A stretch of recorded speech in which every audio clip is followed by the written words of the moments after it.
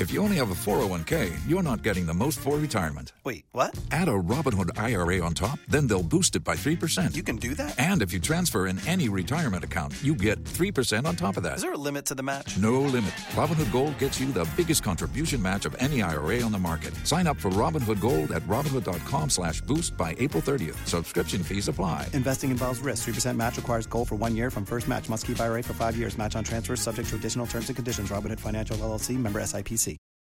The Other Side of Midnight. 77 WABC. Local Spotlight. Good morrow, everyone. This is The Other Side of Midnight on 77 WABC. I'm superstar Frank Morano. George Santos joining me in about 20 minutes. Very much looking forward to that conversation. I hope you will stay tuned for it and tell a friend to tune in as well. I believe this is his first radio interview since being expelled from Congress, and I have a lot of questions for him. I also have a lot of questions for State Senator John Liu and Assembly Member Gina Solitti. These two legislators have introduced a new bill which was supposedly inspired by former Congressman George Santos, which would, are you ready for this? Require political candidates to swear under penalty of perjury that what they tell voters about elements of their backgrounds is true. This is one of those bills that sounds great, but would be a mess to enforce. First of all, I know so many politicians that have lied during their campaigns about different aspects of their background and what they've done that depending on who's enforcing this, you could throw all of the state legislature into prison. I mean, if the penalty is under the penalty of perjury, they would be able to go to prison. Who gets to decide what's true and what's not? Look, if you're lying about something so obvious, did you graduate from XYZ college? Okay, we can find out if that's true or not. But there's so many things that people, and Santos did much worse, but there are so many things that people exaggerate about when they're running for office. Who gets to be the decider of fact and gets to decide what's going on and what's accurate? That's not a job I'd want to volunteer for it because it is much more difficult than you think. So I think this is an attempt by Senator Liu and Assembly Member Solitti to get some publicity and sort of capitalize on the publicity that Santos has gotten for his scandals.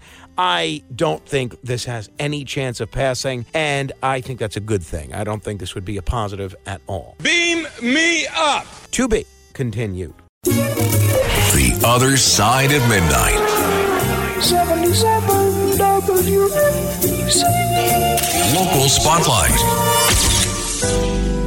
Good morrow, everyone. This is The Other Side of Midnight on 77 WABC. I'm superstar Frank Morano. The more we learn about almost everything the MTA does, the more we learn how reckless this agency is and how they should not be given my money through the form of congestion pricing. It's a congestion tax. I don't even want to use the phrase congestion pricing. Through a car tax, a commuting to work tax, because they can't be trusted to spend this money prudently. Fascinating article in the New York Post over the weekend. The MTA plans to build its new 2nd Avenue subway stations twice as large as needed. Now, I love a spacious subway station as much as the next guy, but this is going to bloat construction costs. This agency, the MTA, is calling on drivers like me to help finance this project through congestion pricing. The planned subway expansion into East Harlem is set to cost strap hangers and taxpayers $1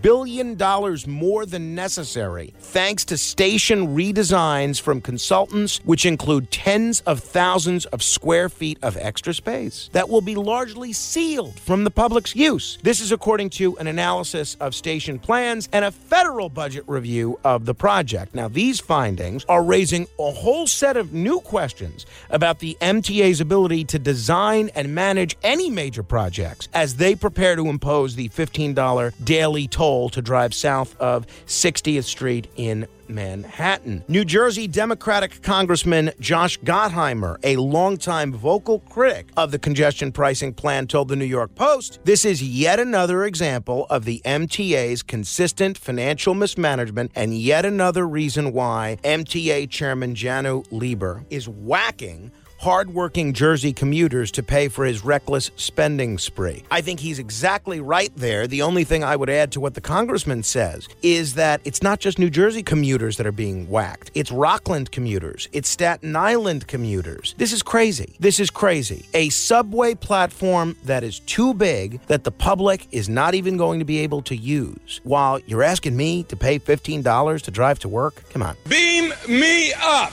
To be continued. Every day, we rise, challenging ourselves to work for what we believe in. At U.S. Border Patrol, protecting our borders is more than a job. It's a calling. Agents answer the call, working together to keep our country and communities safe. If you're ready for a new mission, join U.S. Border Patrol and go beyond. Learn more at cbp.gov/careers. The Other Side of Midnight. 77 WABC. Local Spotlight. 2 years ago, Jack Ciattarelli and Phil Murphy ran against one another for statewide office in New Jersey. Jack Ciattarelli barely lost to Phil Murphy as Phil Murphy was seeking a second term for governor. Well, you're not going to believe this. What could very likely happen next year is that the women that those two men were married to at the time may be running against one another for statewide office. I'm not joking. Save New Jersey, which is sort of a conservative news and commentary website, they are reporting that Melinda Ciattarelli, who is the wife of Jack Ciattarelli, they announced last year that they were separating. I don't know if they've actually gone through with getting divorced or if they're still technically married, but they're not necessarily married in the traditional sense anymore, but they were up until recently. Melinda Ciattarelli, who's a Republican, is seriously weighing and actively exploring a run for the Republican Senate nomination. According to Steve Cush, a veteran Republican operative who's also a friend and advisor to Melinda Ciattarelli, she's chatted with close friends and 2 county chairs, and she's planning to make phone calls over the next couple of weeks. This is really interesting. I mean, can you imagine if we have a Ciattarelli versus Murphy rematch, but this time it's not the men, but their wives that are going to be hashing it out? This is really wild.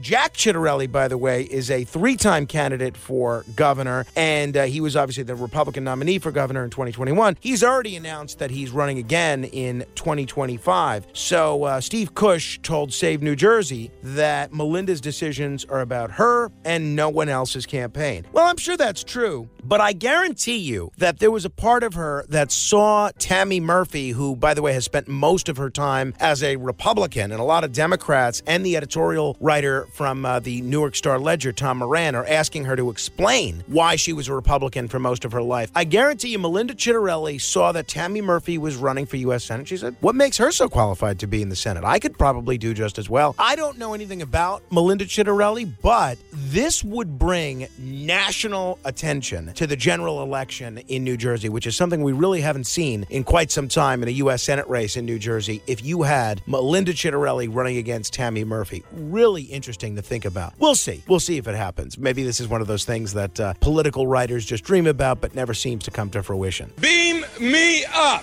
To be continued. Purchase new wiper blades from O'Reilly Auto Parts today and we'll install them for free. See better and drive safer with O'Reilly Auto Parts. O'Reilly Auto Parts. The Other Side of Midnight. 77 WABC. Local Spotlight. I'm really looking forward to seeing many of you this Thursday evening in Woodbridge, New Jersey, right across the bridge from my hometown of Staten Island. And if you don't necessarily even care about meeting me, but you want a little extra incentive, let me try and give you one. Now's your chance to win a $100 gift card courtesy of the Woodbridge Jewelry Exchange in Woodbridge, New Jersey. All you have to do is be the 7th caller right now at 1-800-848-9222. And a gift card is yours. If you're the lucky winner, you can come pick up the gift card and get your holiday shopping done with me at the Woodbridge Jewelry Exchange in Woodbridge, New Jersey, as my grandfather would say. I'll be there with my colleagues Sid Rosenberg and Ernie Anastas on December 14th from 6 p.m. until 8 p.m. Again, be the 7th caller right now at 1-800-848-WABC, and a $100 gift card is all yours. Good luck. Hey, speaking of the cost of things, it looks like states are finally recognizing that the cost of offshore wind is a lot more than they expected, and they're not going to be able to make this money back. You know, the old saying goes, is the juice worth the squeeze? Well, now, states like New York and Massachusetts that were diving headfirst into offshore wind energy. We've already chronicled the disaster that is New Jersey. They are scrambling to save these offshore wind projects, and they appear to be acknowledging that they will need to pay higher prices for the electricity that's generated by offshore turbines than they had expected. There's this huge article in the New York Times yesterday, and in summary, the supply chains, the ships, and the interest rates were all misjudged, and the predictions on what those costs would be are wildly off. The government officials that approved these projects, the energy developers that planned for these projects and sold them to the government, they misjudged the difficulty of building huge clean energy projects in the United States, which has built very few of them. Turns out this isn't Europe after all. Do check out this article in the Times. I'm going to share it on my Facebook page right now, facebook.com/Morano fan. But I really think this is a lesson. And look, I'm not against wind energy necessarily. I just think this is a lesson that we shouldn't dive headfirst into something without doing all of our homework about what kind of electricity is going to be generated, for instance, and what the costs will be. Let this be a lesson to all of us. Beam me up. To be continued.